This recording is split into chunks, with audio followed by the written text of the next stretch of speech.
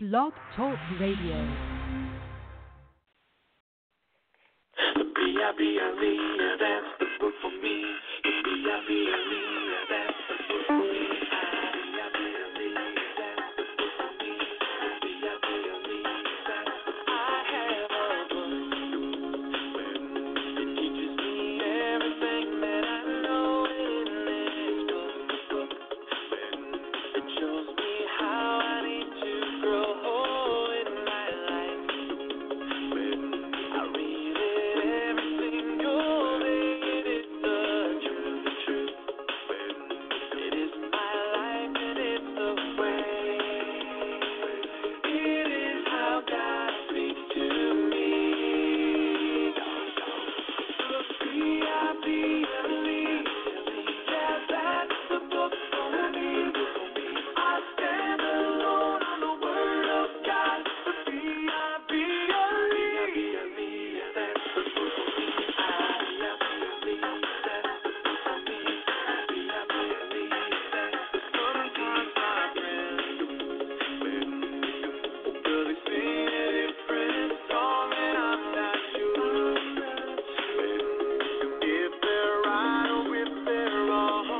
So I go and get this book off the shelf and learn from God, who the creator of life himself. It is his letter to me. B-I-B-L-E, yeah, that's the book for me. I stand alone on the word of God. B-I-B-L-E, how did I seek him? It's in there. It's in the book. How will the world end? Guess what? That's in there too. It's in the book. Any burning question rolling around in your mind, it's all in here to find. B-I-B-L-E, yeah, that's the book for me. I stand alone on the word of God. B-I-B-L-E, yeah. B-I-B-L-E, yeah, that's the book for me. I stand alone on the word of God. B-I-B-L-E, it's in the book. That's Go Fish with the VLE starting us off. And now I'm going to get to listen. This one's called The Christian's Assurance of Salvation by John Carter. Here, Truth Be Told Radio. The following sermon is by John MacArthur, pastor, author, and the Bible teacher with Grace to You. If you've never contacted Grace to You, we want to send you a free booklet by John called Found, God's Peace. It's all about helping you defeat anxiety and know true lasting contentment. Request your free booklet by writing to peace@gty.org. That's peace, P-E-A-C-E, @gty.org. Offer good in North America and Europe through December 2017. And now, unleashing God's truth, one verse at a time, here's Grace to You Bible teacher John MacArthur. There is a bluntness in the gospel, the utter absence of ambiguity characterizes the truth. False religion is necessarily and typically ambiguous. The gospel is not. It is blunt, straightforward.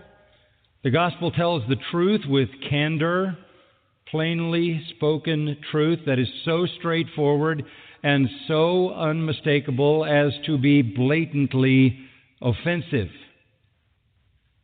In fact, the introductory line of the Christian gospel goes like this: every human being is a sinner.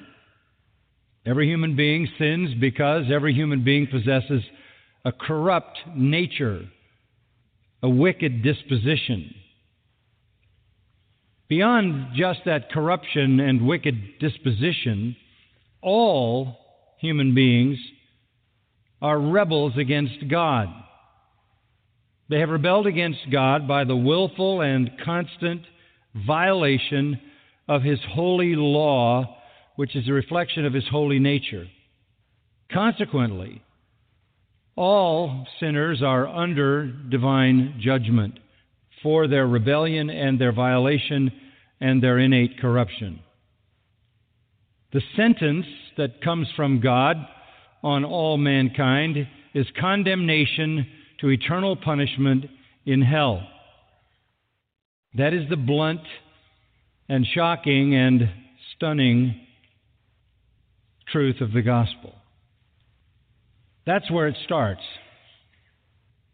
There are people who are eager to remove that part of the gospel and therefore deconstruct the gospel and usually end up with a gospel that is no gospel. And we learned earlier in Galatians, if anybody preaches another gospel, let him be damned. We're all sinners. We're all under divine judgment. We can do nothing to change that on our own. Now that causes me to pose some questions to get us into this text. Question number 1. How do we know that we are all sinners? How do we know? What's the proof that we're all sinners? Pretty popular to think of people as being basically good. What is the evidence that we are all sinners? Very simple. Everyone dies. Everyone dies. The Old Testament says, the soul that sins, it shall die. The New Testament says, the wages of sin is death.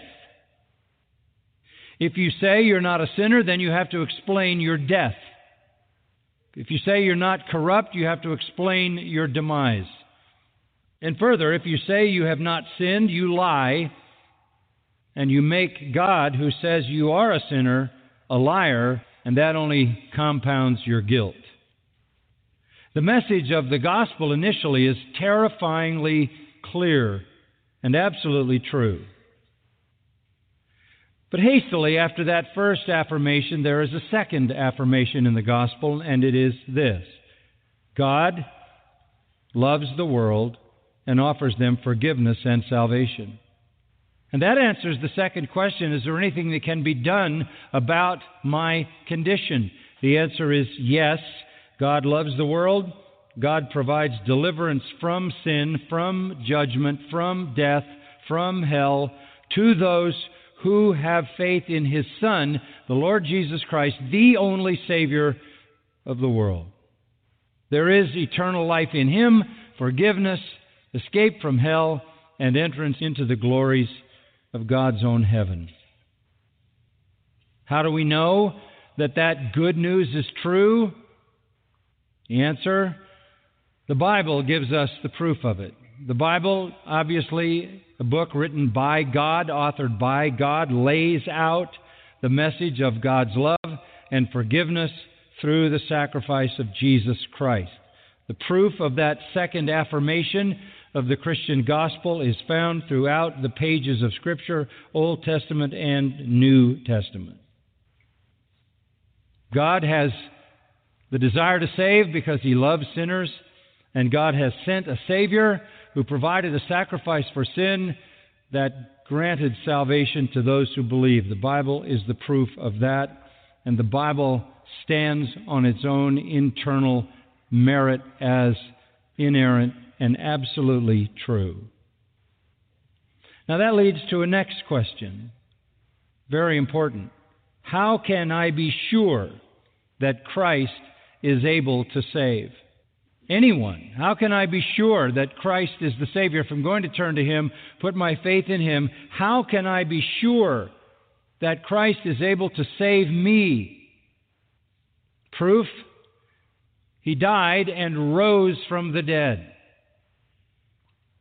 He died a death that essentially was the wrath of God on Him, not for any sins that He had done, for He had done none.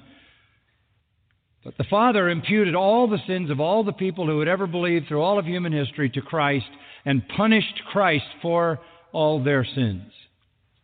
He died in the place of believers. His was the death for the sins of all who believe. How do we know that His death satisfied God?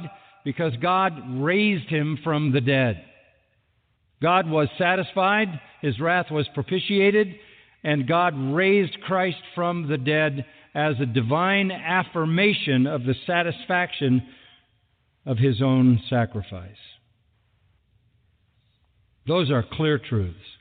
Those are unambiguous truths. Those are the objective truths of the gospel. All men are sinners headed to eternal punishment. God loves and will forgive sinners who put their faith in Jesus Christ, and Jesus Christ is able to save. He has offered the sacrifice that satisfied God, and therefore God declared that a satisfactory sacrifice by raising Him from the dead. You're a Christian because you believe that.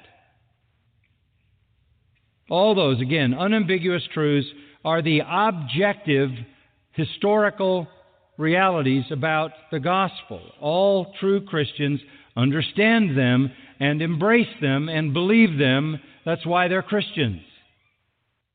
But there's a fourth question, and this is the one to which I want to draw your attention today.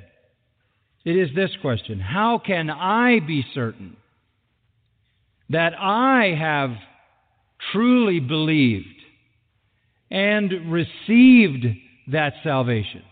This is not the question, does Christ have the power to save? We believe that. We believe we're sinners. We believe God loves us and has provided a way of salvation. We believe Christ has the power to save, as demonstrated by His sacrifice and His resurrection. The question is a more personal question, not an objective question, but a subjective question, not about something that happened historically, but about our own hearts. How can I be certain that I have believed in Christ and been saved? This is subjective.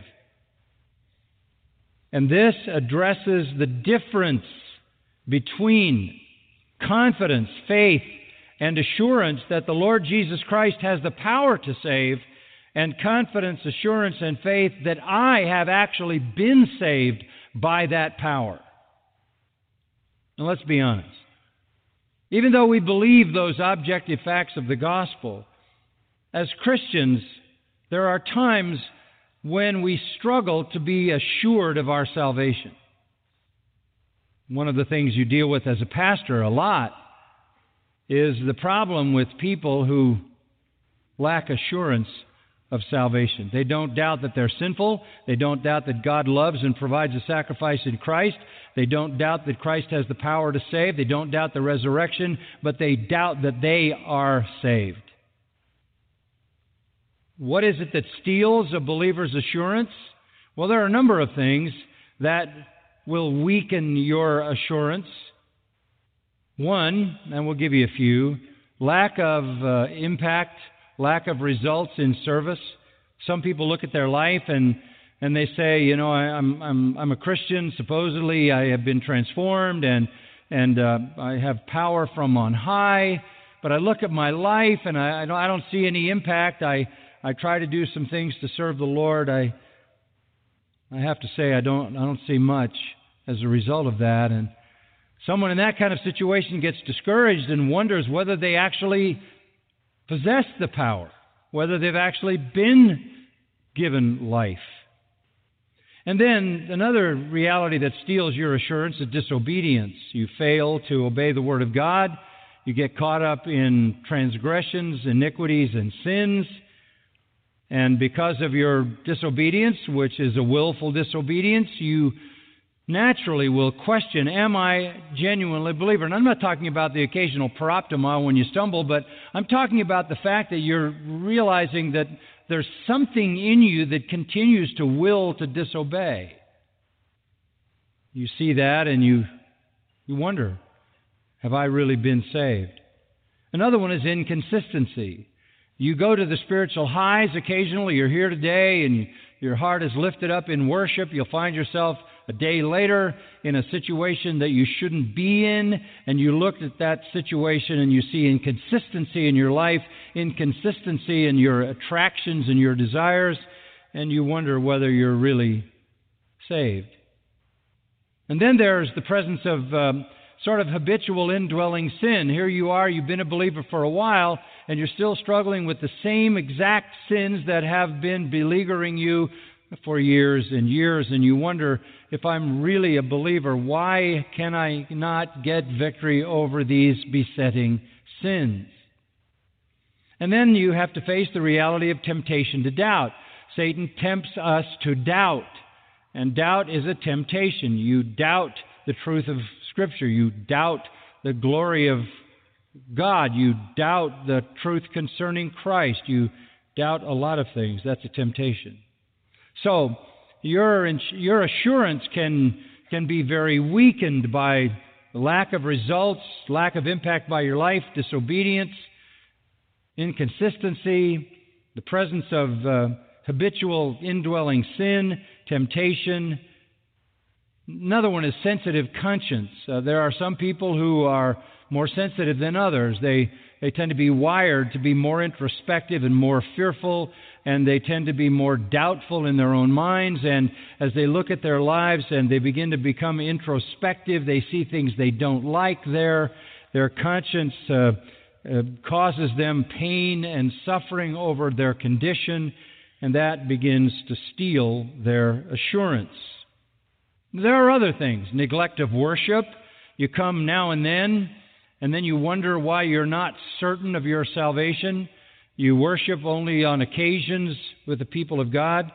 Negligence of fellowship, negligence of prayer, negligence of boldness in the proclamation of the gospel. All these things are thieves that steal your assurance. We're not saying they steal your salvation. Your salvation is fixed as a true believer. Your assurance may waver. But there's one other thing I want to talk about. There's another reality that has a way of stealing our assurance, and we'll just call it trouble. Trouble with corollary disappointment. Things aren't going the way you think they ought to go. You find out about some illness or the death of a friend or some tragedy with regard to a child, or you wonder why your relationship, maybe even your marriage and your family, is falling apart in horrific ways that are heartbreaking to you. Some theologians have called this a frowning providence. The providence of God seems always to be frowning on you, and things never go the way you think they should go, and you begin to wonder whether you are a child of God, and if you are a child of God, why doesn't God pay more attention to you? And why does it seem that you're suffering in an undue way? These are the kinds of things that weaken and steal your assurance. And at some point, all Christians will have gone through a time where they will say, am I really saved? Am I really saved?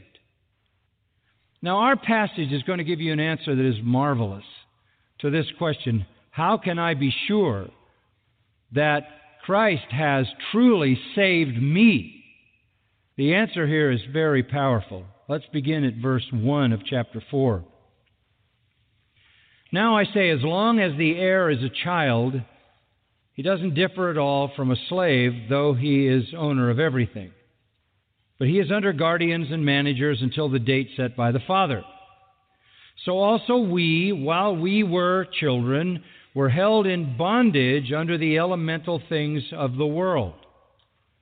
But when the fullness of the time came, God sent forth His Son, born of a woman, born under the law, so that He might redeem those who were under the law, that we might receive the adoption as sons. Because you are sons, God has sent forth the Spirit of His Son into our hearts, crying, Abba, Father. Therefore you are no longer a slave, but a son, and if a son, then an heir through God. Now this is about sonship. This is about sonship. This is about the great doctrine of adoption. Adoption. Verse 5. We have received the adoption as sons. There are, as we saw last time and looking at the earlier verses, there are many aspects to the doctrine of salvation, regeneration, conversion, justification. This is the doctrine of adoption. The doctrine of adoption, one of the magnificent realities in the glorious complex of our salvation. We have been adopted into the family of God and are sons of God. Now, how does this work? Go back to or forward to Ephesians 1, and I just remind you of how Paul begins this epistle in verse 3, blessing God. Now listen to what he says. Blessed be the God and Father of our Lord Jesus Christ, who has blessed us with every spiritual blessing in the heavenly places in Christ, just as He chose us in Him before the foundation of the world, that we would be holy and blameless before Him. In love, He predestined us to adoption as sons through Jesus Christ to Himself, according to the kind intention of His will, to the praise of the glory of His grace, in which He freely bestowed on us in the Beloved. He chose us, He predestined us to adoption as sons. This is adoption. Adoption is a choice.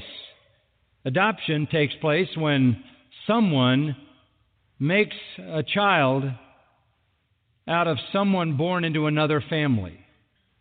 Adoption is when you take a child born to another family and bring that child into your family. That is exactly what God does with us.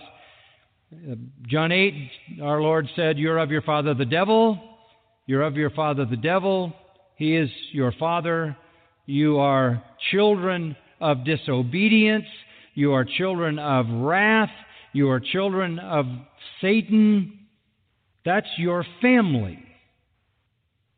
But God has chosen you, predestined you to adoption as sons according to the kind intention of His own will. This is part of realizing the richness of salvation. We were a part of Satan's family, but God has adopted us. This only happens in Christ. In Christ. We are adopted, Ephesians 1 says, in His Son. We are blessed, verse 3, with all spiritual blessings in the heavenlies in Christ. Verse 4, He chose us in Him. Verse 5, predestined to adoption as sons through Jesus Christ to Himself. Verse 6, in the Beloved. Verse 7, in Him. And it goes on. Verse 9, in Him. Verse 10, in Him. Verse 12, in Christ. Verse 13, in Him, in Him. God only has one Son, and it is the Lord Jesus Christ. We are placed into Christ, and therefore we become heirs of God and joint heirs with Jesus Christ, as we read in Romans 8. This is the great doctrine of adoption, and we looked at it in some detail last time. The Father loves the Son, John 3:35, and He loves those who are in the Son because they are one with the Son. This is the marvelous reality of salvation. Behold what manner of love the Father has, that He has made us, 1 John 3:1, children of God. He loves us enough not only to do the negative, save us from our sins, but do the positive, adopt us into His own family, into His one eternal Son, to share His full inheritance. God's astounding love is the cause, the motive, the drive behind our adoption. He loves the Son, He places us in the Son, and He loves us the way He loves the Son. We see that laid out so magnificently in the 17th chapter of John, where our Lord prays and binds those for whom He prays, all believers, together with Himself and with the Father in this bond of love. We are loved by the Father because Christ is loved. We are blessed by the Father because Christ is blessed. We inherit all that Christ inherits because we are in Christ. This is how we are to understand our adoption. We have been placed into His true Son, and therefore are heirs of everything God possesses.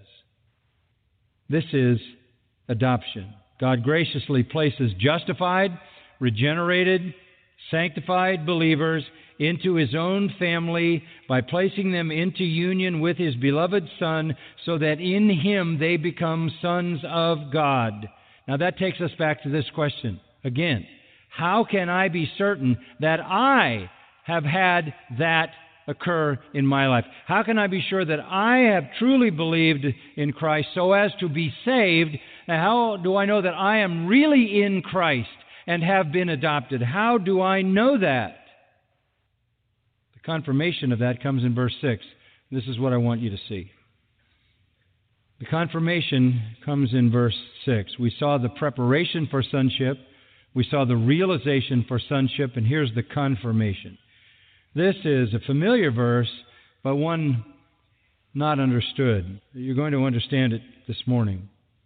Because you are sons, God has sent forth the Spirit of His Son into our hearts, crying, Abba, Father.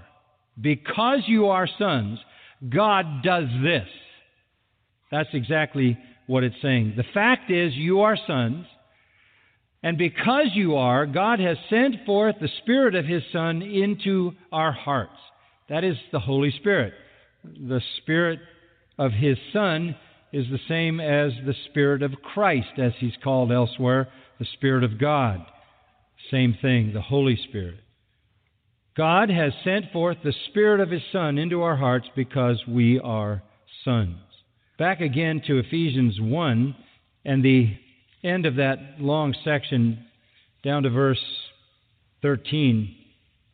In Him you also, after listening to the message of the truth, the gospel of your salvation, you listened, you heard, you believed also, you were sealed in Him. That is, Christ was your Savior permanently. You were sealed in Him with the Holy Spirit of promise, who has given us a pledge of our inheritance with the view to the redemption of God's own possession to the praise of His glory. When you were justified, when you were converted, when you were saved, you were sealed with the Spirit of promise. The Spirit of promise took up residence in your heart. That is what that verse is saying. The Spirit was given to you as a pledge of our inheritance, which is coming later at the redemption of our bodies when we enter into the presence of the Lord. So think of it this way. You have a future inheritance.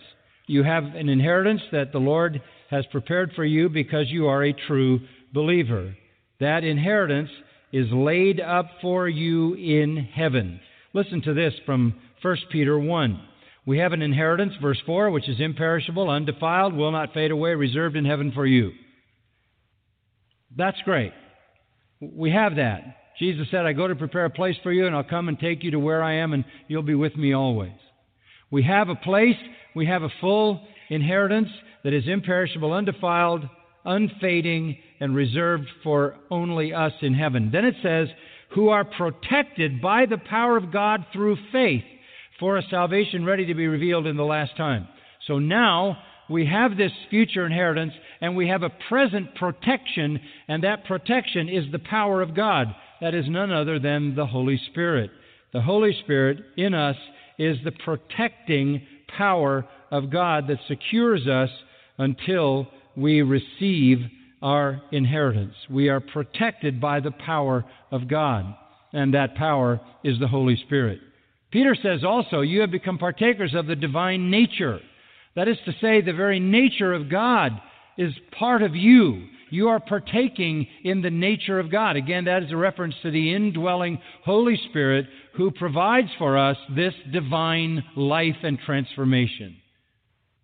So if you are a true son of God, you possess the Holy Spirit.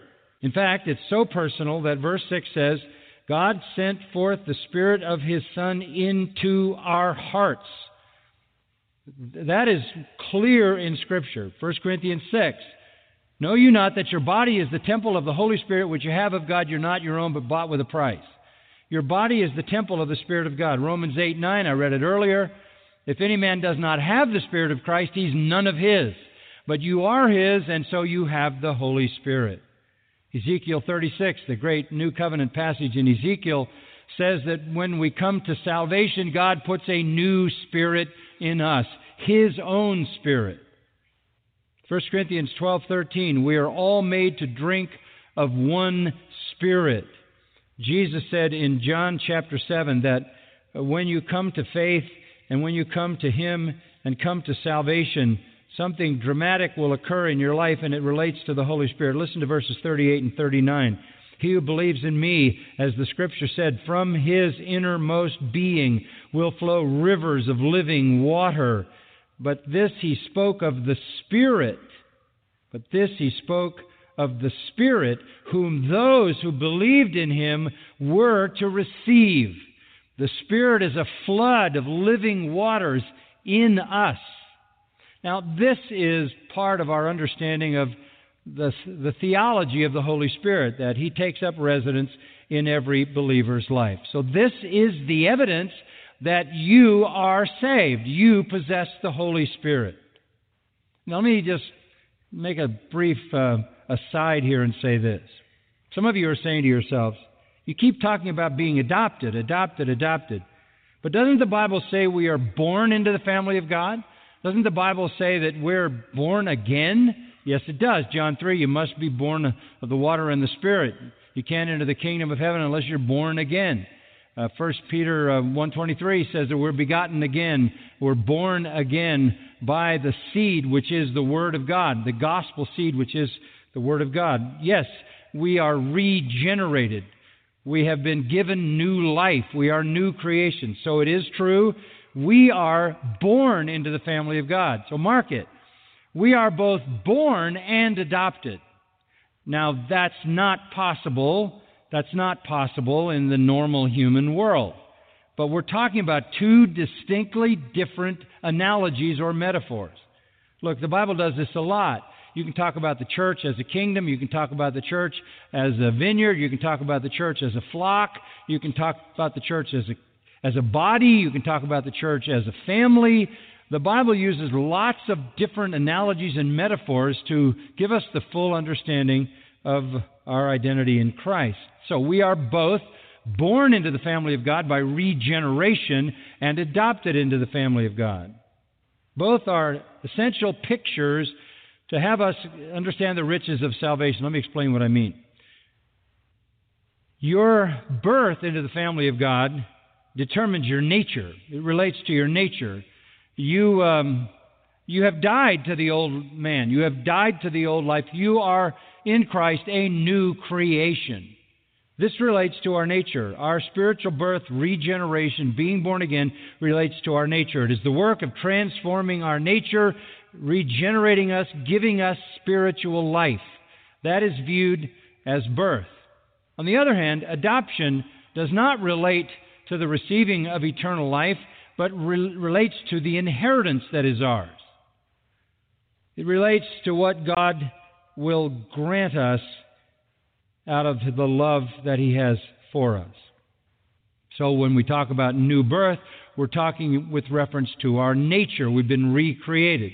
When we're talking about adoption, we're talking about inheritance. That's what we're going to receive. The Lord has chosen to give us the inheritance. The reason that might be important to know is that there are plenty of sons who have been disinherited. Father will never do that. We are both born into the family and will receive the full inheritance of an adopted son. Adoption connects with election. Adoption connects with predestination in Ephesians chapter 1. Chosen in Him before the foundation of the world, predestined to adoption as sons. Out of all the world, God looked into the kingdom of Satan, saw the children of the devil, and chose you. So in one metaphor, you are born into the family of God, which then is the metaphor that expresses the fact that you possess a new nature, the nature of that is divine, received from God. You already have eternal life in you now. Adoption speaks of your inheritance. So how do we know that we have the Holy Spirit? right? How do we know that we have the Holy Spirit? That's the next question. It's fine to say that, but how do I know that I have the Spirit of His Son in me? I get it. Romans 8:11, His Spirit dwells in you. Romans 8:14, all who are led by the Spirit of God, these are the sons of God. 1 John 3:24, we know by this that He abides in us by the Spirit whom He has given us. Or Romans 5:5, the love of God has been poured out in our hearts through the Holy Spirit who is given to us. So we are told the Holy Spirit is given to us. He is in us, in our hearts, inside of us. How do we know that? How do we know that? Jesus said in John 14 to the disciples, the Spirit has been with you, He will be in you. How do I know the Spirit is in me? How do I know that Ephesians 3:16 is my experience? According to the riches of His glory, you are strengthened in the inner man by the power of the Holy Spirit. How do I know that? Well, there are a number of ministries the Holy Spirit conducts. He teaches us. 1 Corinthians chapter 2 says this about the Holy Spirit's ministry. We have received not the spirit of the world, but the Spirit who is from God, so that we may know the things freely given to us by God. The Holy Spirit shows us all the blessings that God has given us. 1 John 2:27, the Holy Spirit is the anointing that teaches us all things, so we don't need human teachers. So we've all experienced the instructing work of the Holy Spirit. That's why you're in this church, by the way, if you're here regularly. That's why you're not sitting in a dark room with strobe lights and rock and roll music. Because you're far more interested in having your heart ignited by the instructing of the Spirit of God through the Word of God than you are in an emotional experience. That's why you're here. In fact, that's alien to you. That's not interesting to you. You don't care about that. You don't want that. You have tasted of the instructing of the Holy Spirit. You've had a Luke 24 experience. Did not our heart burn within us while He spoke with us from the Word? Your hearts have burned under the glory of the Word of God, its own inherent glory. So you have had the ministry of the Holy Spirit in instructing you. Secondly, the Holy Spirit leads us. You've been led by the Holy Spirit. You don't know it when it's happening. You can't feel anything. But you certainly know it in retrospect, don't you? You look back and you see providence after providence after providence after providence of the Lord directing every single step all the way. And you look back and say, I have been led. There is no explanation for this except from the Holy Spirit. You have also experienced the comfort from the sovereign companion. John 14, Jesus says, I'm going to send the Comforter. I'm going to send the Helper, the Paraclete, the one who comes alongside and helps you. You've gone through the trials of life, the difficulties of life, and you have found peace and comfort. It's a peace that passes understanding, and people don't know how you can be so calm and so joyful in the middle of all that's going on. You've experienced the comforting work of the Holy Spirit in your heart. You've been filled with the Holy Spirit. Ephesians 5 says that we are filled with the Holy Spirit. What does that mean? When you're filled with the Holy Spirit, you speak to yourselves in psalms and hymns and spiritual songs. You sing, make melody in your heart to the Lord. You come to worship and your heart is lifted up and you love the music. And that is the work of the Spirit in you. But there's another thing here. A specific, very specific thing that Paul is going to say to you. Yes, we've experienced His instruction, His leading, His comfort, His filling. We've even experienced His conviction. Convicts the world of sin and righteousness and judgment. But Paul wants you to look at this, and I doubt whether you've really thought this one through. How do you know that you're saved? Because you have the Spirit of God in your heart. How do you know He's in your heart? Because He's in your heart crying, Abba, Father. That's not some generic idea. That is a very specific statement. Abba, Father. The Holy Spirit in you is crying. The verb here means a loud, urgent cry from someone in profound suffering. Someone in fear, someone terrified, someone in pain, someone in loss, someone who is deeply needy. That's the word. And what the Word of God is telling us here is that You know you're saved when you get to the point of suffering and your instant response is to cry out, Abba, which means that you are saying, Papa. That's the Aramaic diminutive. You're saying, Daddy. This is the evidence that you are a true son of God. You rush to your Father's arms. You know He loves you. You know He's your Father. You know He has all the resources. Unbelievers don't do that. An unbeliever might say, Oh God, but not Abba. An unbeliever might get mad at whatever God he thinks exists. But in the deepest and darkest experiences of believers, they cry out to God. This is all of our lives, isn't it? This is what we do. This is what we do.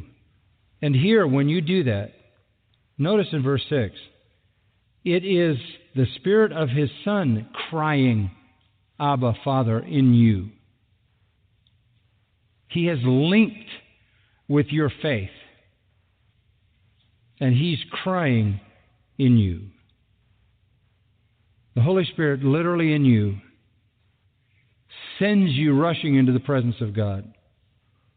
This is how we live our lives. I think back, there are some dramatic things in my life. My son Mark I was told he had a brain tumor, it could be fatal. I didn't question God. I didn't get angry with God. I just ran to God. I just ran to Him in my heart and in my prayers. Prayer and fasting for days and days. When Patricia had a car accident, broke her neck, C2, C3, my precious wife, there was no anger. I just ran to God. And that's the Spirit in me, sending me to my Father. That's not what non-believers do. That's what believers do. So the reality is, in the darkest of your hours, the reality of your salvation will have its most powerful proof. Now, I want to show you something further. Look at Romans 8:15, which I read a little bit ago, and we'll wrap up our thoughts. Romans 8:15. For you have not received a spirit of slavery, leading us to fear again, but you have received a spirit of adoption as sons, by which we cry, Abba, Father. Wait a minute. Who's crying Abba, Father in Galatians? The Holy Spirit. Who's crying Abba, Father here? We are. The Holy Spirit is crying Abba, Father in Galatians. We're crying Abba, Father here, which is to say that the Holy Spirit is operating through our faith. When some people want to explain the Holy Spirit crying, they want to make it something outside of us. It's something inside of us. It is distinct. It's the Holy Spirit crying, Abba, Father, Galatians. It's us crying, Abba, Father, Romans. It's a distinction, but it's indistinguishable. It is, according to Romans 8:16, the Spirit Himself testifying with our spirit. There it is. It's the Spirit connected to our redeemed spirit, and together the Spirit is empowering us to cry out to God. That's where that boldness to go to the throne of grace comes from. There is not in the life of a non-believer any kind of filial attraction to God. There is not that fatherly draw. There is not that open-hearted rushing into the arms of one you know loves you. It is both our faith and the Spirit's testimony together. It is both something apart from us, the cry of the Holy Spirit, and something within us, our own heart's cry. Again, it is a distinction without being distinguishable. Say, it's hard to understand that. I don't think so, and I'll show you why. Romans 10 says this in verse 9. Just take the first part.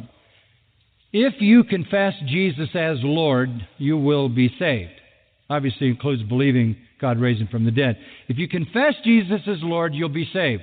And you're to do that. I call on you, confess Jesus as Lord and be saved. If you confess Jesus as Lord, you will be saved. But listen to this. Listen to 1 Corinthians 12:3. No one can say Jesus is Lord except by the Holy Spirit. So it's you saying Jesus is Lord in Romans 10. It's the Holy Spirit saying Jesus is Lord in 1 Corinthians 12. It is the Holy Spirit empowering our faith. It's like all other acts of faith. All other acts of faith. Reading the Word is an act of faith, empowered by the Holy Spirit. Worshipping is an act of faith, empowered by the Holy Spirit. Praying is an act of faith, empowered by the Holy Spirit. Crying out in need, crying from the depths of our broken hearts to God in sorrow, is not something we do alone. It's a partnership with the Holy Spirit. It's an inexplicable one. But it's the same as all other connections. I don't live my Christian life. The Holy Spirit lives in and through me, and yet it's not apart from me. It is a distinction without being distinguishable. 1 Peter 1 calls this being distressed the proof of your faith being more precious than gold. You want to know whether your faith's real? In your darkest hour, when you run to a loving Father and pour out your heart, you are crying, Abba, Father. That's the evidence that the Spirit is in you. Only truly saved believers do that. Final illustration. Turn to Mark 14 and verse 36. There in Gethsemane, verse 33 says, Jesus began to be distressed and troubled. He said to them, my soul is deeply grieved to the point of death. Remain here and watch. This is the darkest hour in the entire life of Christ up to this point. This is the deepest, darkest hour in his life. He went a little beyond, verse 35, fell to the ground, began to pray. In the deepest, darkest moment of his life, anticipating the bearing of the sins of all who would ever believe through human history, experiencing the fury and the wrath of God, the fury and wrath that all hell could never eliminate, but he would have to absorb in 3 hours of darkness. In anticipation of the horrors of that, sweating, as it were, great drops of blood, in the hour of his deepest agony, what does he say in verse 36? He was saying over and over, Abba, Father. Abba, Father. This is the only time recorded in the New Testament that Jesus ever said Abba to his Father. And it's because it's connected to the deepest, darkest sorrows of life. And even Jesus, in that horrendous situation, ran to his Father. You are a son because the Spirit is in you. You know the Spirit is in you. Yes, because he leads you. Yes, because he teaches you. Yes, because he comforts you. Yes, because he convicts you. But specifically, you know he's in you because in your stress and disappointment and sorrow and pain, you run to the Father and you say, Papa, Daddy. You say it without fear. You say it with love. You say it out of the desperation of your need. All fear is removed, and you run into the arms of your true Father. Lord God, we are blessed beyond comprehension so many levels, in so many ways. But we seem to be unable to exhaust all the ways that you demonstrate your love to us. Every time we turn around, some new reality of Scripture jumps out at us and sets our hearts on fire. We understand the fellowship of the burning heart because our hearts burn within us when you speak with us through your word. We thank you for the unambiguous and blunt gospel. We thank you because it's clear to us. We're sinful. We need a Savior. There is a Savior. He has the power to save. And we can even know that He has saved us. Because we cry, Papa, Daddy, Abba. Just to think that we, unworthy sinners, would rush into the Holy of Holies because you are our loving Father, and the Holy Spirit has granted us, by His presence in us, that rich assurance and confidence. There are no words for us to express our gratitude. May we rejoice in our true salvation. Give you all the praise. Amen. You've been listening to John MacArthur, Bible teacher with Grace to You. For free access to all of John's lessons and a listing of study Bibles and books available for sale, visit Grace to You's website, gty.org. And for details about the Masters University where John serves as president, go to masters.edu. John MacArthur and Grace to You reserve all copyright protection under applicable law. Our copyright policy is available at gty.org and includes instructions for and limitations on duplicating this digital file. I love to tell the story. It will be my theme and glory to tell the old story of Jesus and His love.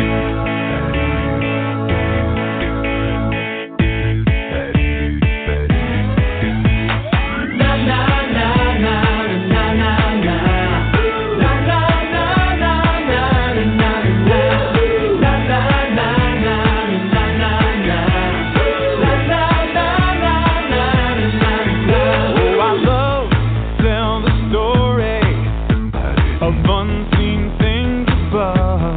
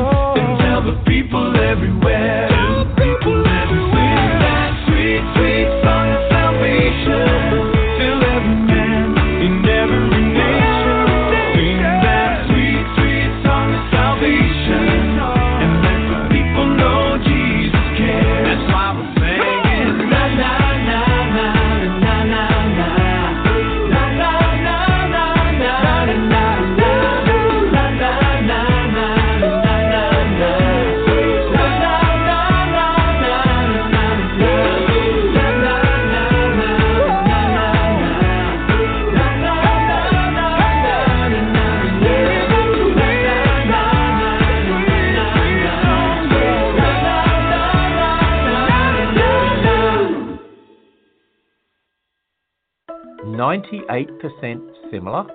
This is Ken Ham, President of Answers in Genesis and the Creation Museum. You've probably heard that chimps, our supposed closest living relatives, share 98% of their DNA with us. But are we really only 2% different from chimps? Well, the 98% number is based off old data. The data used human DNA as a framework because the researchers assumed common ancestry. It was shown later that much of the data was contaminated with actual human DNA from the researchers, and later research showed our DNA to be only 85% similar. This similarity in DNA doesn't suggest a common ancestor.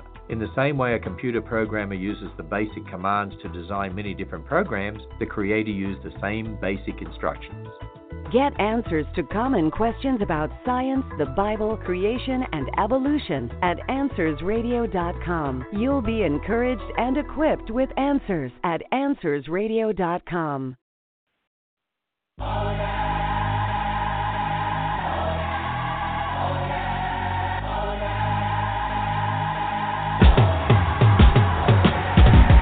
Yeah, let's take it back to the foundation. Jesus Christ, His impact and His salvation. I'm talking about Calvary, where His blood was lost. I'm talking the reality of the rugged cross. I'm talking about death, burial, and resurrection. I'm talking about reconciliation and election. Yeah, I'm repetitive because we're slow learners.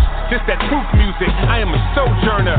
Reporting to you live from the wilderness. We strive on this pilgrimage, alive cause He's building His tribes in the villages. Revive us and fill us with eyes diligent for our rival who pillages.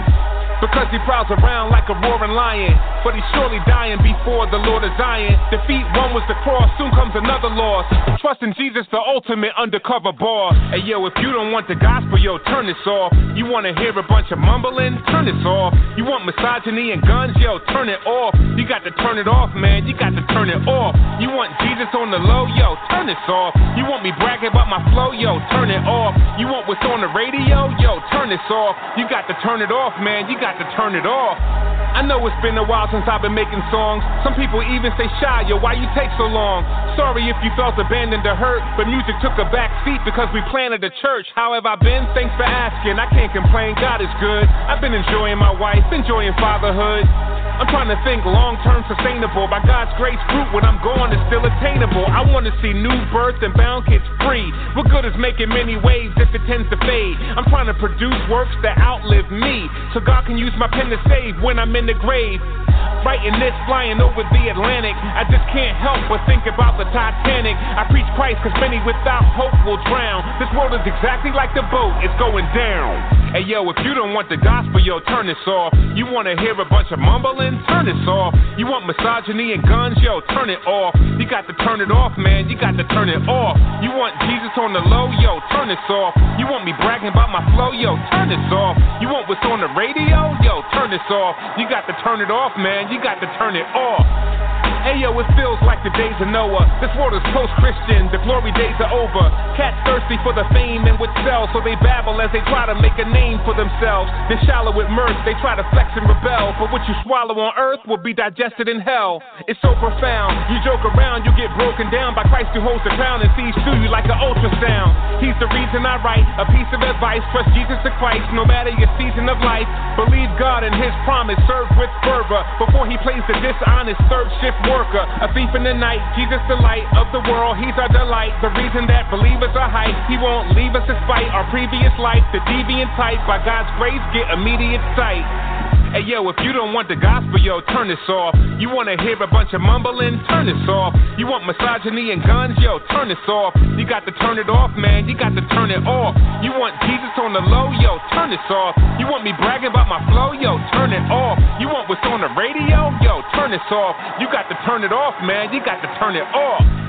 Yeah, I mean, shout out to all my Christian soldiers repping Jesus Christ on the front lines. Big Juice, what up? Blessed Nazarite, I see you. Yo, Eshawn, what up, man? Jackie Hill Perry, keep repping them, sis. No matter what, keep repping them. Keep repping them.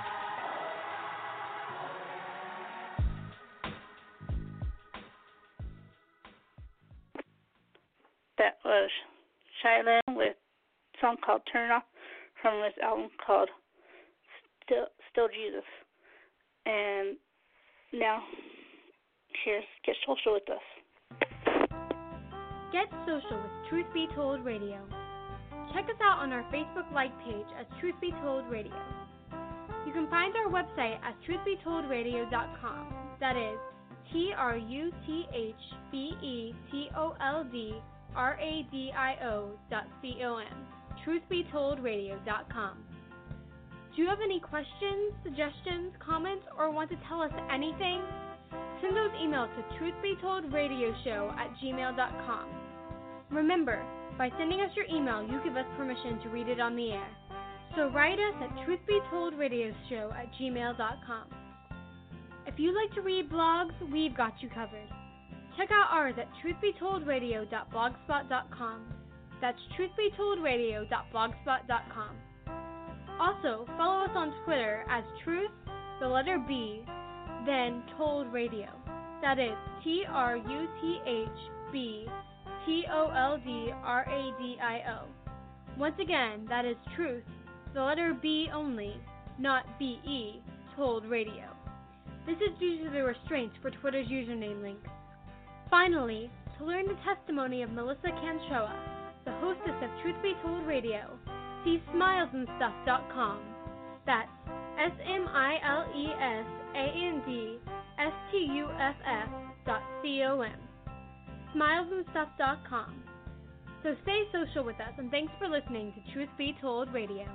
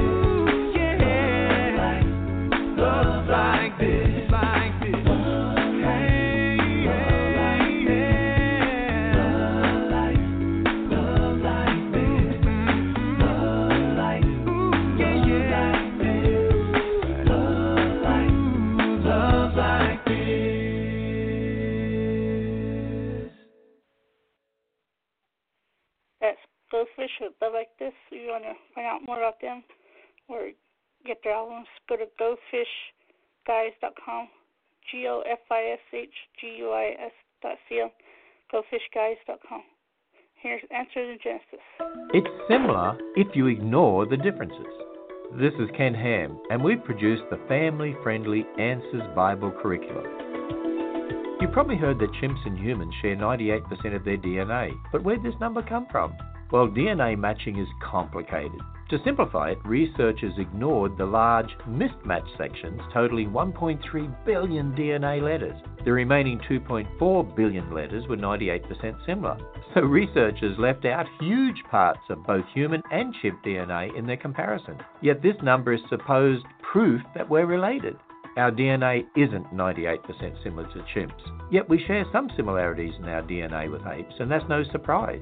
That's because we're made of similar things like muscles, bones, and hair. Learn about our full-size Noah's Ark themed attraction, Ark Encounter, when you go to our website at AnswersRadio.com and listen to this program again at AnswersRadio.com. Ba ba ba ba ba ba book. Ba ba ba ba ba ba book. We'll do the Bible book. Ba ba ba ba book. We'll do the Bible book. Ba ba ba ba book. We're gonna learn all the books from the bottom to the top and do the Bible book. Ba ba ba ba book. Genesis, Exodus, Leviticus, and Numbers. Do the bop, do the bop, bop bop. Deuteronomy, Joshua, Judges, and Ruth. We'll do the bop, do the bop, do the bop. Yeah. First and Second Samuel, First and Second Kings, First and Second Chronicles. Makes me wanna sing and do the bop, do the bop. Come on, oh yeah. We'll do the Bible book, bop, bop, bop, bop. We'll do the Bible book, bop, bop, bop, bop. Soak it in your brain like water in a mop and do the Bible book, bop, yeah. Bible book, Ezra, Nehemiah, Esther, Job, Psalms, Proverbs. Do the bop, do the bop, bop, bop.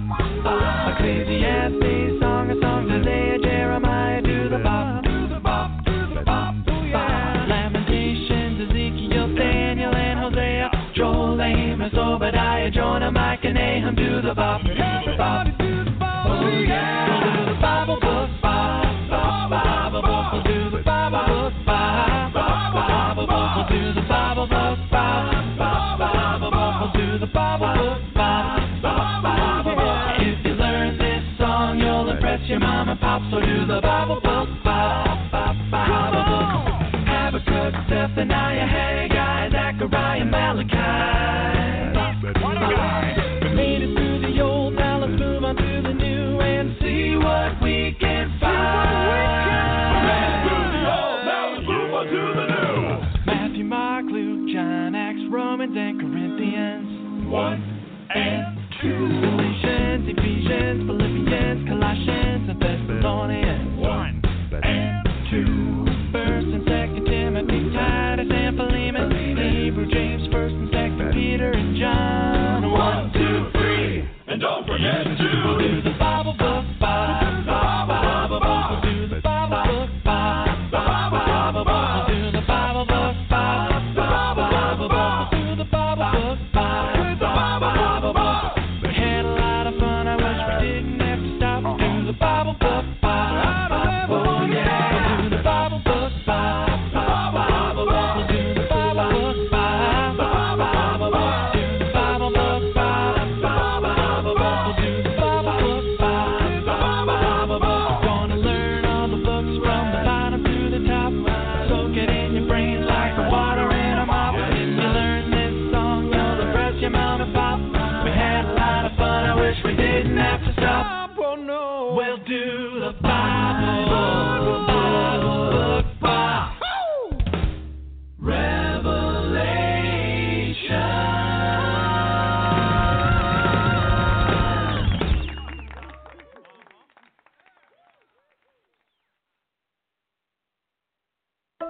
What separates us from apes? This is Ken Ham, a missionary with a passion for sharing God's Word. Yesterday we learned that we don't actually share 98% of our DNA with chimpanzees. That myth has been proven false. That number could never be right because we're so obviously different from apes. There are huge anatomical differences between us and apes. For instance, our knees face forward so we can walk upright, but chimps' knees, along with their wrists, fingers and hips, are shaped very differently. They're designed for climbing trees and walking on all fours. Humans can design skyscrapers, write music, discuss philosophy. An ape, while smart for an animal, relies solely on instinct. Humans also have a conscience, something no ape has, and we're made in the image of God. Subscribe to receive daily email insights from Ken Ham when you go to AnswersRadio.com. And you can listen to this program again or view a transcript at AnswersRadio.com. And now, from Richard, this is Carrie Underwood, Wonky Theology, Amazing Was here, Truth Be Told Radio. This is Wretched Radio with Todd Friel. And this is Carrie Underwood, the CMAs. Shouldn't be a disc jockey. Lord, we have sinned, he has mercy.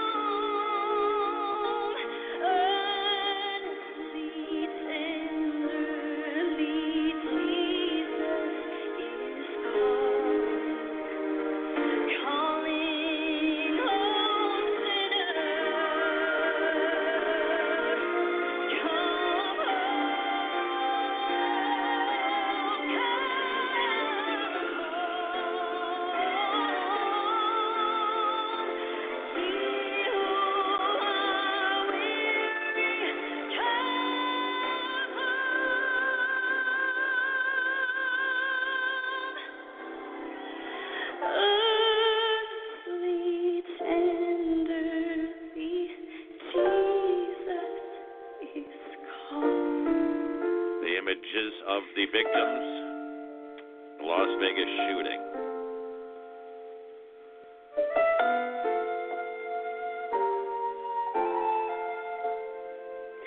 He's calling, oh sinner, come on home. Yowza.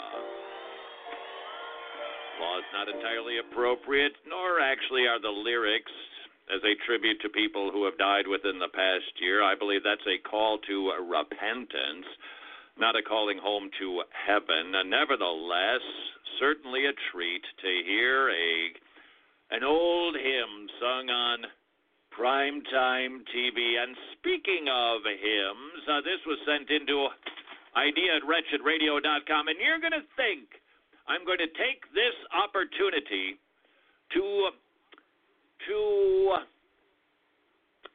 I'm trying to be polite to myself here. Offer another encouragement to reconsider hymns. That's right. Now, I'm not necessarily talking about the old book. You want to bring in some new hymns? That's okay. Every 20 years or so we can update it as we see which songs stand the test of time. They can be incorporated. If you have a hymnal of any sort, you'll notice that there are hymns ranging probably over the course of 150 years. So no problem bringing in a good contemporary worship song if you can find one. We can do that. But this article that was from, there's the cheaters, Kingsley Brown, 14 reasons why we should go back to using hymnals in worship. I'm not going to take this opportunity to offer another screed against just contemporary worship, putting it up on the walls, but using hymnals with tried and true music that is singable, so that the music is written so we can kind of find our parts, so it's written in a range we can handle, and everybody is singing from the same song sheet, and you don't have to listen to contemporary Christian radio stations in order to know what to sing on Sunday morning. I'm not going to take this as that opportunity to do this. Instead, I'll simply share with you a line that caught my attention. More churches are trying to encourage a generational worship experience. Now, this person offers using hymnals as a great start to unifying a multi-generational congregation. So why do I bring this up? To go on another screed against dividing the congregation? No, I'm not going to take this opportunity to say it was a really bad idea to divide the congregation based on musical preferences. Furthermore, it's a fool's errand. Why? Well, what's traditional? What's contemporary? Well, is singing Stephen Curtis Chapman, is that contemporary? Is singing Michael W. Smith? You'd say, well, no, that's kind of old school. So it's traditional. Well, no, that's like the hymns. So what is it then? Who's going to be writing and dividing all of these groups that we have to be broken into? I told you, I drove by a church. 3 services Sunday morning. Traditional, the bridge, and contemporary. So what used to be contemporary is now the bridge between old folks and the whippersnappers. So you're not even contemporary anymore. To the founders of the contemporary worship music who said, now we've got to sing this and nothing else, you're not even hip anymore, so back of the bus you go to the bridge. Pretty soon, traditionalists will all be dead, and then what used to be contemporary 10 years ago will move from being the bridge to being traditional. And then today's contemporary will become the bridge, and the new stuff, which hasn't even been written yet, will then become the contemporary. Why do I bring this up? If this fellow's observation about what's going on in churches is accurate, that more churches are trying to encourage a generational worship experience, might I suggest, if that is accurate, that we are seeing anachronistic arrogance, chronological snobbery playing itself out. That we think we don't have to think these things through. These old dead people, whatever. Well, I say whatever indeed. Whatever they said is probably smarter than what we think these days because they took more time and, frankly, they were more studied. And so to simply just toss away anything carefully, willy-nilly, like it has no big impact, there's no repercussions to this, I think this is another example. When we quickly just throw away traditions. Now, we're not Roman Catholic. I'm talking about traditions that are Bible-based, that people have put some thought into. We dare not just cast them aside as if they have no value furthermore, what I think this demonstrates is sometimes just doing that has repercussions that we never anticipated. Divided congregations, I would suggest to you that doing this, traditional, bridge, contemporary, it's going to keep kids longer. And it's going to disappoint and sadden the traditionalists because they don't get to share that hard-won wisdom. You put them all together, everybody grows as they stand there with their hymnals wide open, singing great sound hymns of the faith. I'm not going to take this as an opportunity to just potshot it. I would not do that until tomorrow. No. Go serve your king. Thank you.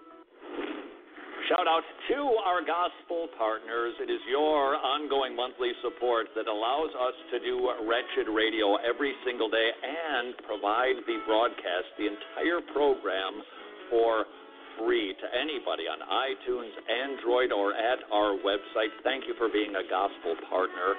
If you enjoy or benefit from Wretched Radio, would you please consider joining those partners so that we can continue to preach the gospel? Simply visit wretched.org.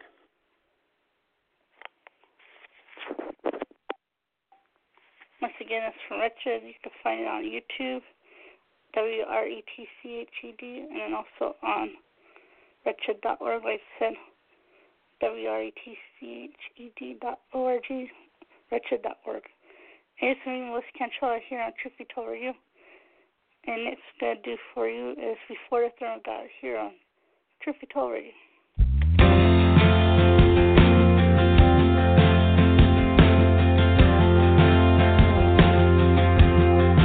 Before the throne of God above, I have a strong and perfect plea, a great high priest whose name is love, whoever lives and pleads for me. My name is graven on his head, my name is written on his heart. I know that while in heaven he stands, no tongue can bid me thence depart.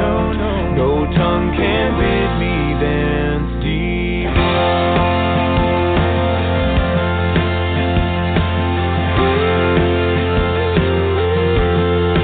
When Satan tempts me to despair and tells me of the guilt within, upward I look and see him there, who made an end of all my sin. Because the sinless Savior died, my sinful soul is counted free. For God the just is satisfied to look on him and pardon me. To look on him and pardon me.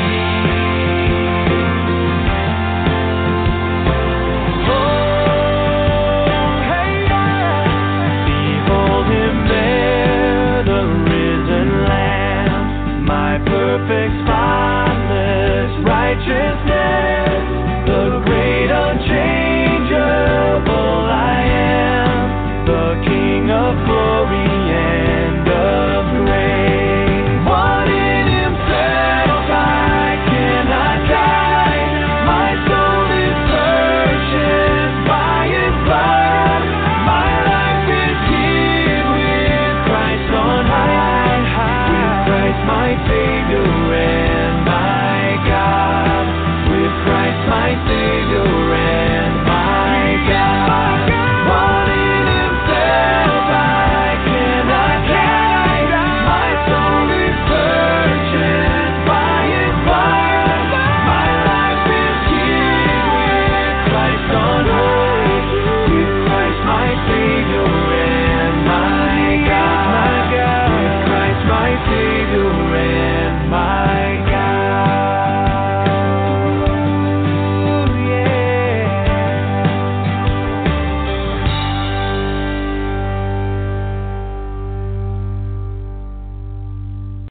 Does Earth-like mean life? This is Ken Ham, head of the ministry that built a full-size ark near Cincinnati. Whenever a new planet is discovered orbiting a distant star, there's a great deal of excitement. Yes, the variety in God's creation is incredible. But if the new planet is thought to be Earth-like, researchers in the media quickly declare it might hold life. Now, why is this? Well, in an evolutionary view, Earth can't be special. In the supposed billions of years since the universe began, life simply must have evolved somewhere else too. So any planet that's even slightly like Earth, or perhaps has water, becomes a primary candidate for evolution to occur on that planet too. But when we start with God's Word, we know it was only Earth that was formed to be inhabited.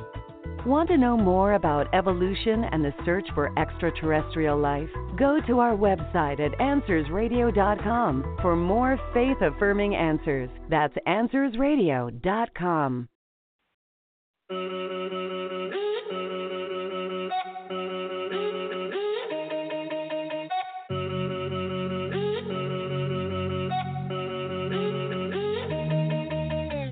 I'm writing this to you, I really hope you hear my heart. When thinking about describing you, I really don't know where to start. Can't start at the beginning, cause you are before the beginning, way before the beginning. And this fallen world's distorted opinions, it was just the Holy Trinity, ruling from infinity. Glory blazed tremendously, loving one another endlessly. Billions of years ago, outside of what we know as time. Nobody else was there to know, but Lord, here's the thing that blows my mind. As long ago as that was, as long ago as that was, you have not changed, Lord. Oh Lord, Lord, Lord. As long ago, as long ago, as long ago as that was, you're still the same. You have not changed. What can that mean? But my God is immutable. Immutable, you are beautiful. You never change, you remain the same. Immutable, beautiful. You never change, never change. Forever you reign, you remain the same. You will never change, you will never change. Immutable, beautiful. You never change, never change. I was thinking just the other day, how you reign supreme by far. Not just because of what you do, but simply because of who you are. There's none like you in existence. You are God and you need no assistance. Even though we show you resistance, you sent Jesus to close the distance that existed between God and man, according to your sovereign plan. We changed many times in one lifespan. I've changed even since this song began. Lord, I'm so glad that you're not like us. All that you do will certainly last. You are the rock that we can trust. Shows us back in eternity past. As long ago as that was, as long ago as that was, you have not changed, Lord. Oh Lord, Lord, Lord. As long ago, as long ago, as long ago as that was, you're still the same. You have not changed. What can that mean? But my God is immutable. Immutable, you are beautiful. You never change, you remain the same. Immutable, beautiful. You never change, never change. Forever you reign, you remain the same. You will never change, you will never change. Immutable, beautiful. You never change, never change. When I think about my ups and downs, all of my inconsistencies, all of my idiosyncrasies, still you pursue relentlessly. At times I wonder how this can be. Surely it's because of the cross, where Jesus paid the full penalty and bore the burden of sin's great cost. I'm saved by grace through faith in God. I look to Christ and I trust He died. So even though I'm being sanctified, I can't be any more justified. His work is finished, that cannot change. And with this knowledge I am free. Forever this grace it will remain, because of what happened on Calvary.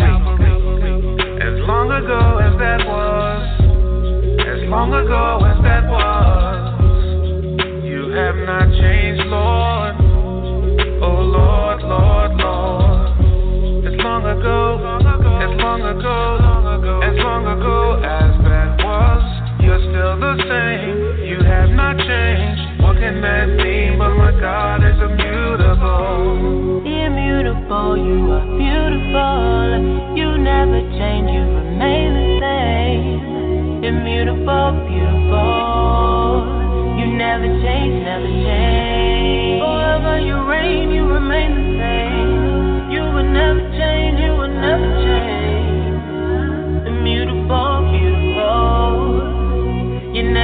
ain't no change. I was Shining with Immutable. His name's spelled SHAILINE. And find him on lampmode.com. Lampmode.com, that's his record label. And here's also Shining with One Day here on Truth Victoria.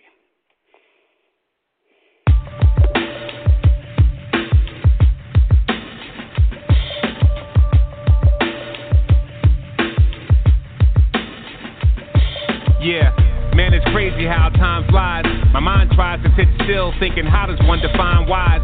Feels like yesterday I was a newcomer, fresh in the game, ready to make the truth thunder. But as the beat plays, they lose wonder. After a few summers, the band's ready for a new drummer.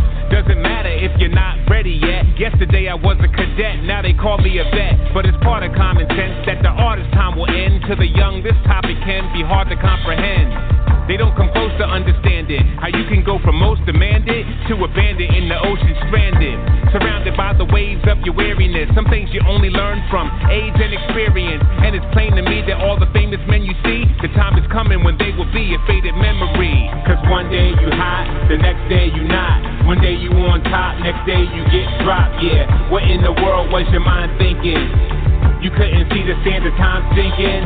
Cause one day you hot, the next day you not. One day you on top, next day you get dropped, yeah. Better plan for the future, kid. Time catches up to everyone, no matter who it is. Whatever happened to so-and-so, that's what they wanna know. Eventually we learn that they all come and go. Today's rising star, tomorrow dies with scars. Today they all struck, tomorrow you washed up. I remember watching Jordan's Hall of Fame speech, thinking this is what it's like to watch the lame reach and gasp as he tries to grasp what lies in the past. Never to return what lies in the past. Did he tell himself, was he lost or sober? Did he know it was all but over the moment that AI crossed him over? If I could be like, didn't include dying light. Let's shine the light on the one they call Iron Mike. Nowadays he's known for being all weird, but back in '88 nobody was more feared. At the peak of his powers, his opponents would retreat. In moments he would eat and devour. Snuff with punches, but we must discuss this. Crushed it just enough to trust his toughness. Pride brings such to justice. You puffed up with smugness, you gonna meet Buster Douglas. Amazing that which blazed like petrol. The new praise that made the waves in the metros was praised for days, but just a phase like retros and fades like echoes. Echoes, echoes, echoes, echoes, echoes.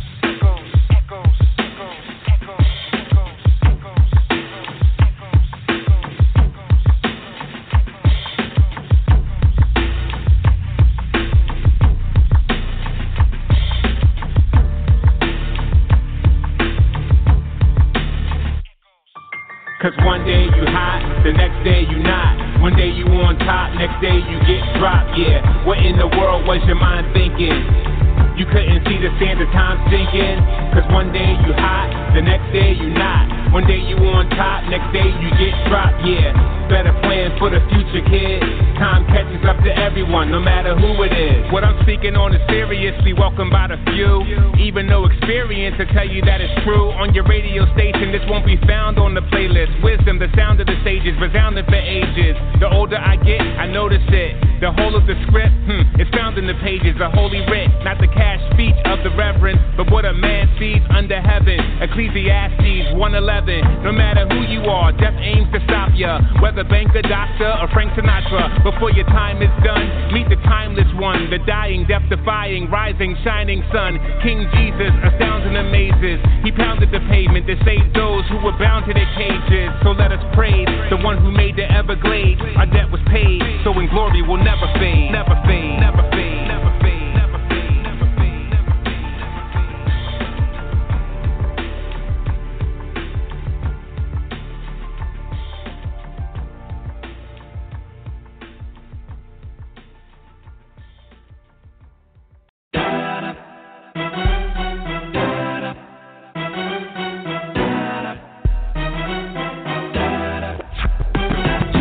Shackles off my feet so I can dance.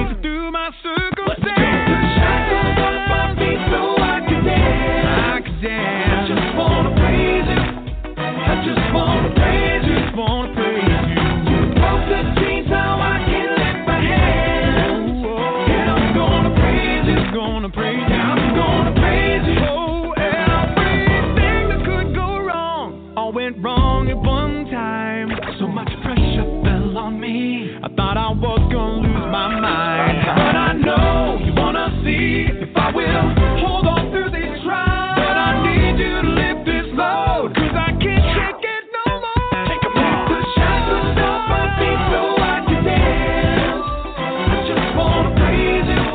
I just wanna praise you. Just wanna praise you. You broke the chains, now I can lift my hand. Yeah, I'm gonna praise you. Yeah, I'm gonna praise you. Yeah, we gotta break. Let's break. We gotta break. Yeah, the truth will set you free. God's word will break. Let's break. We gotta break.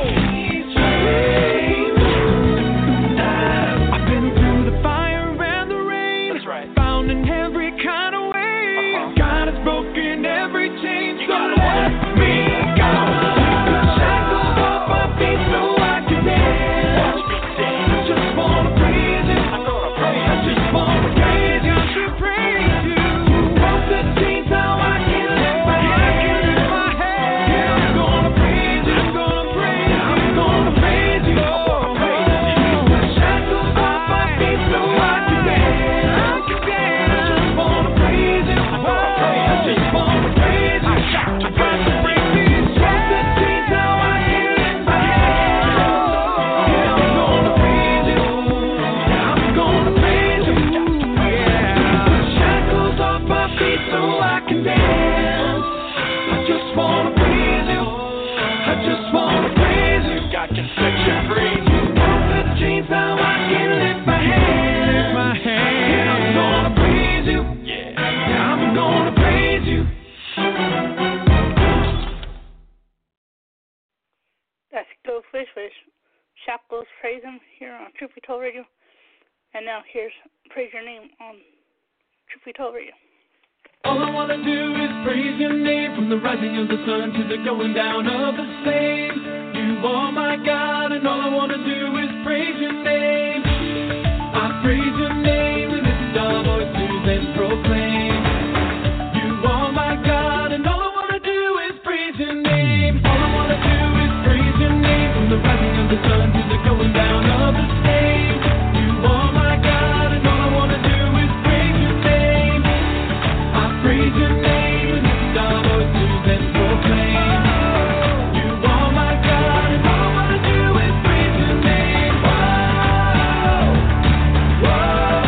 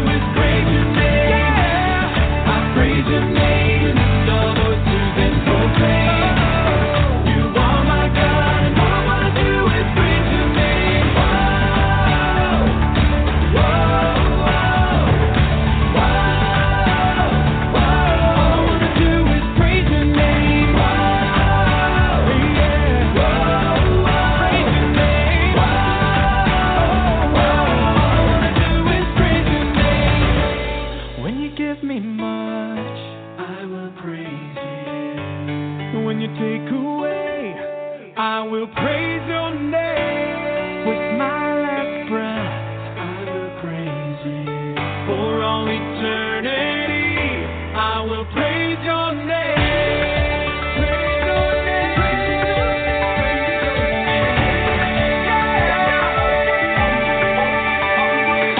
All I wanna do is praise your name. From the rising of the sun to the going down of the same.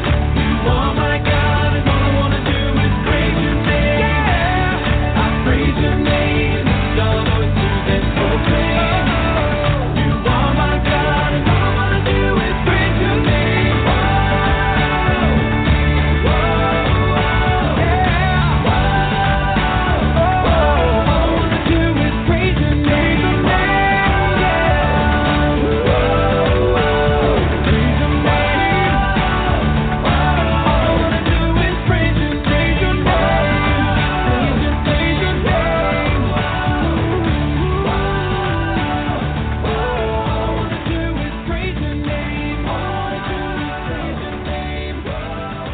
Praise your name. Praise your name.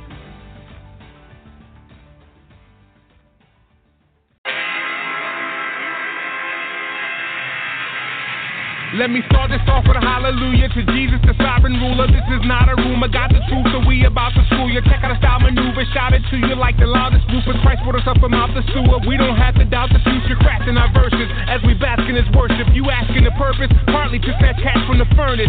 Through Jesus' extravagant service, immaculate purchase, he was smashing the serpent, and we only scratching the surface. He's the seed that was conceived in the womb of a virgin. The sun emerges in the manger while the angels serenade him. It's the birth of the Savior. The great I am became a man, came as a lamb, and would be executed to execute the plan to substitute the stand.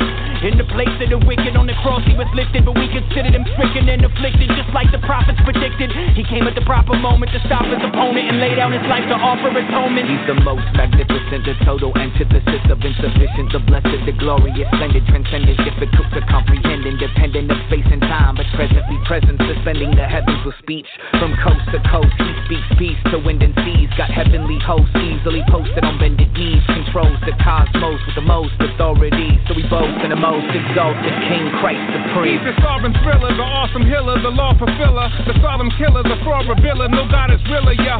When you're taking your time in the scripture, what you get is a prominent picture. See his light shining bright in the night, and it's bright in the might and the diamond mixture. See his name at all the renown, though. When he came for the lost and he found low, he was tamed and floss all around, but remained for the manger, the cross, to the crown. Yo, Satan had a chokehold on him. Fight for the rope, but doping in. R to the I to the S to the E to the N. That's what we hoping in. Risen on his spell check, the risen king can rinse clean the most rebellious. I was hellbound, now I'm spellbound. Word is born. I'm a born servant to the word of life. Call me a sellout, I was bought with a price. We got a hope that won't fail us when we return to the dust. We will rise up just like the one who justified us. It's not wishful thinking when the truth's sinking. We are clinging to the promises of God, bringing an everlasting kingdom. Nothing can compare to the worth of what we inherited. Nothing in heaven on earth can measure what Christ merited. The skies declare the affairs of his glorious care. The God who is there, who's aware, who delights in our prayer. His purposes are permanent and perfectly proportionate. Everything that orbits around his glory subordinate. He is the most excellent one, intrinsic, infinite son, preeminent, the name par excellence, prenom phenomenon. He's beyond phenomenon. You see, the father of cosmology, the Abba of astronomy. He's potter, we are pottery. It's shocking Jesus died for me. The Father, he adopted me and constantly provides for me. Whether or not I got degrees, you gotta see his odyssey. From sovereignty and lottery to poverty and robbery to resurrected bodily apocalyptic prophecy. He's stopping all the mockery and scholarly snobbery that don't acknowledge him properly. You ought to be on bended knee before the preeminent. It's awfully arrogant to reject him to your detriment. Study the development from Old to New Testament. You'll find a theme that's prevalent from age to age. It's relevant. Christ is on his center stage. Forget religious sentiments that center on man, but something less is what you're settling. He is the most excellent, exercising benevolence and blessing a remnant with the benefits of his inheritance. Yeah, the sin of sinners that separated and segregated, that severed the relations between man and his maker, and placed Christ on his costly cross and compensated his life, death, and resurrection, emancipated and gave us freedom from it all, freedom from the effects of the fall, freedom from Adam and Eve in the Garden of Eden and from the law. So the saints stand and applaud his grace and glorious cause with hands raised, praising his name, singing glory to God. Christ is supreme. Christ is supreme.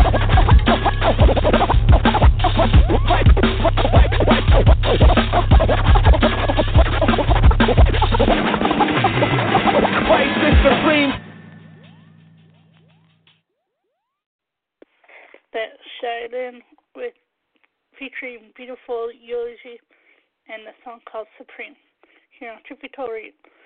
Next on Truth Be Told Radio, we're going to have a song called Saved by Goldfish. I have a Bible that I read. I know the truth and I believe. I go to church with my friends. I have a joy that never ends.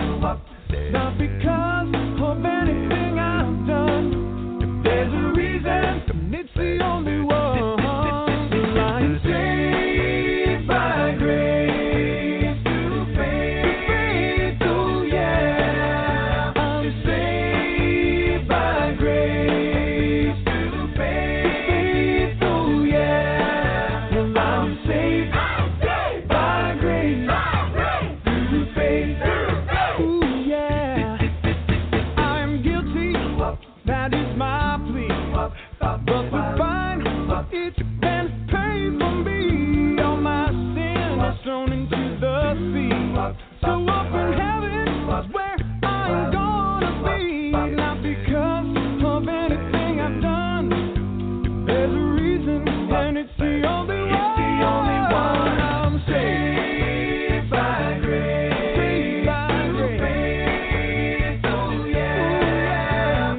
Saved by grace through faith. Oh yeah. I'm saved by grace through faith. Oh yeah.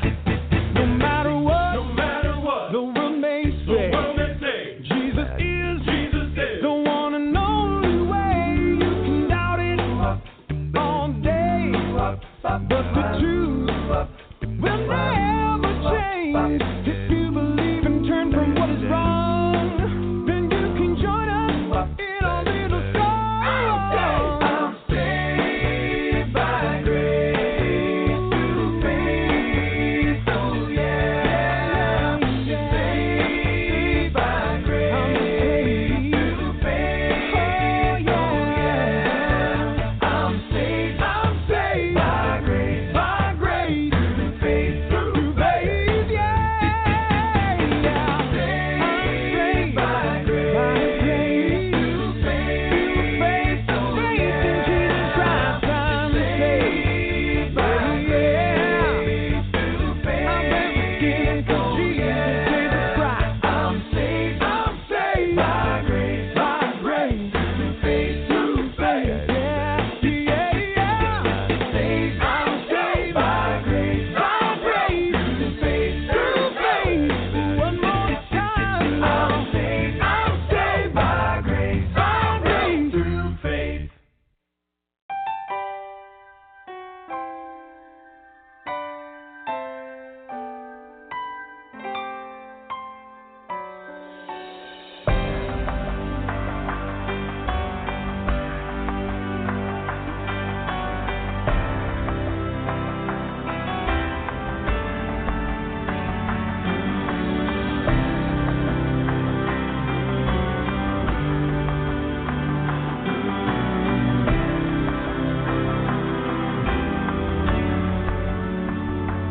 My Jesus, I love thee.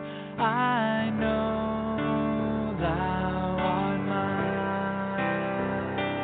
For thee, all the follies of sin I resign. My gracious Redeemer, my Savior art thou. If ever I'm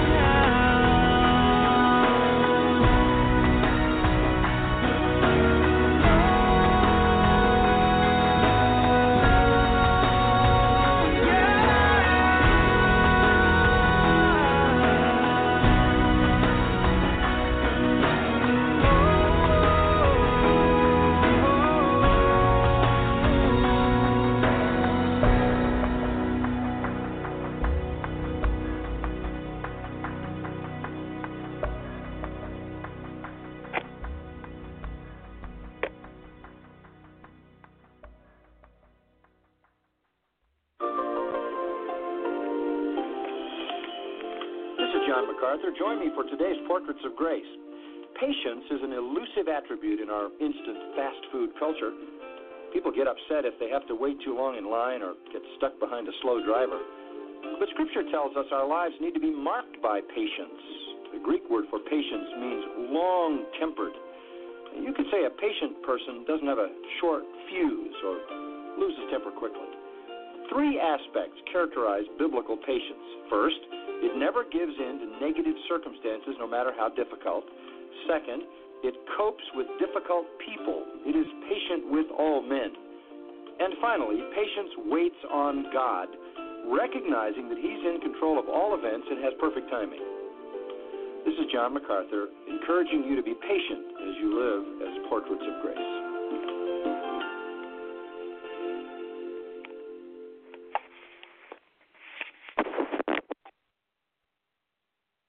Thanks for listening to Truth Be Told Radio. I'm Melissa Cantrella, and we're going to end the show with Yancy and Friends with the Reliability. Bye for now.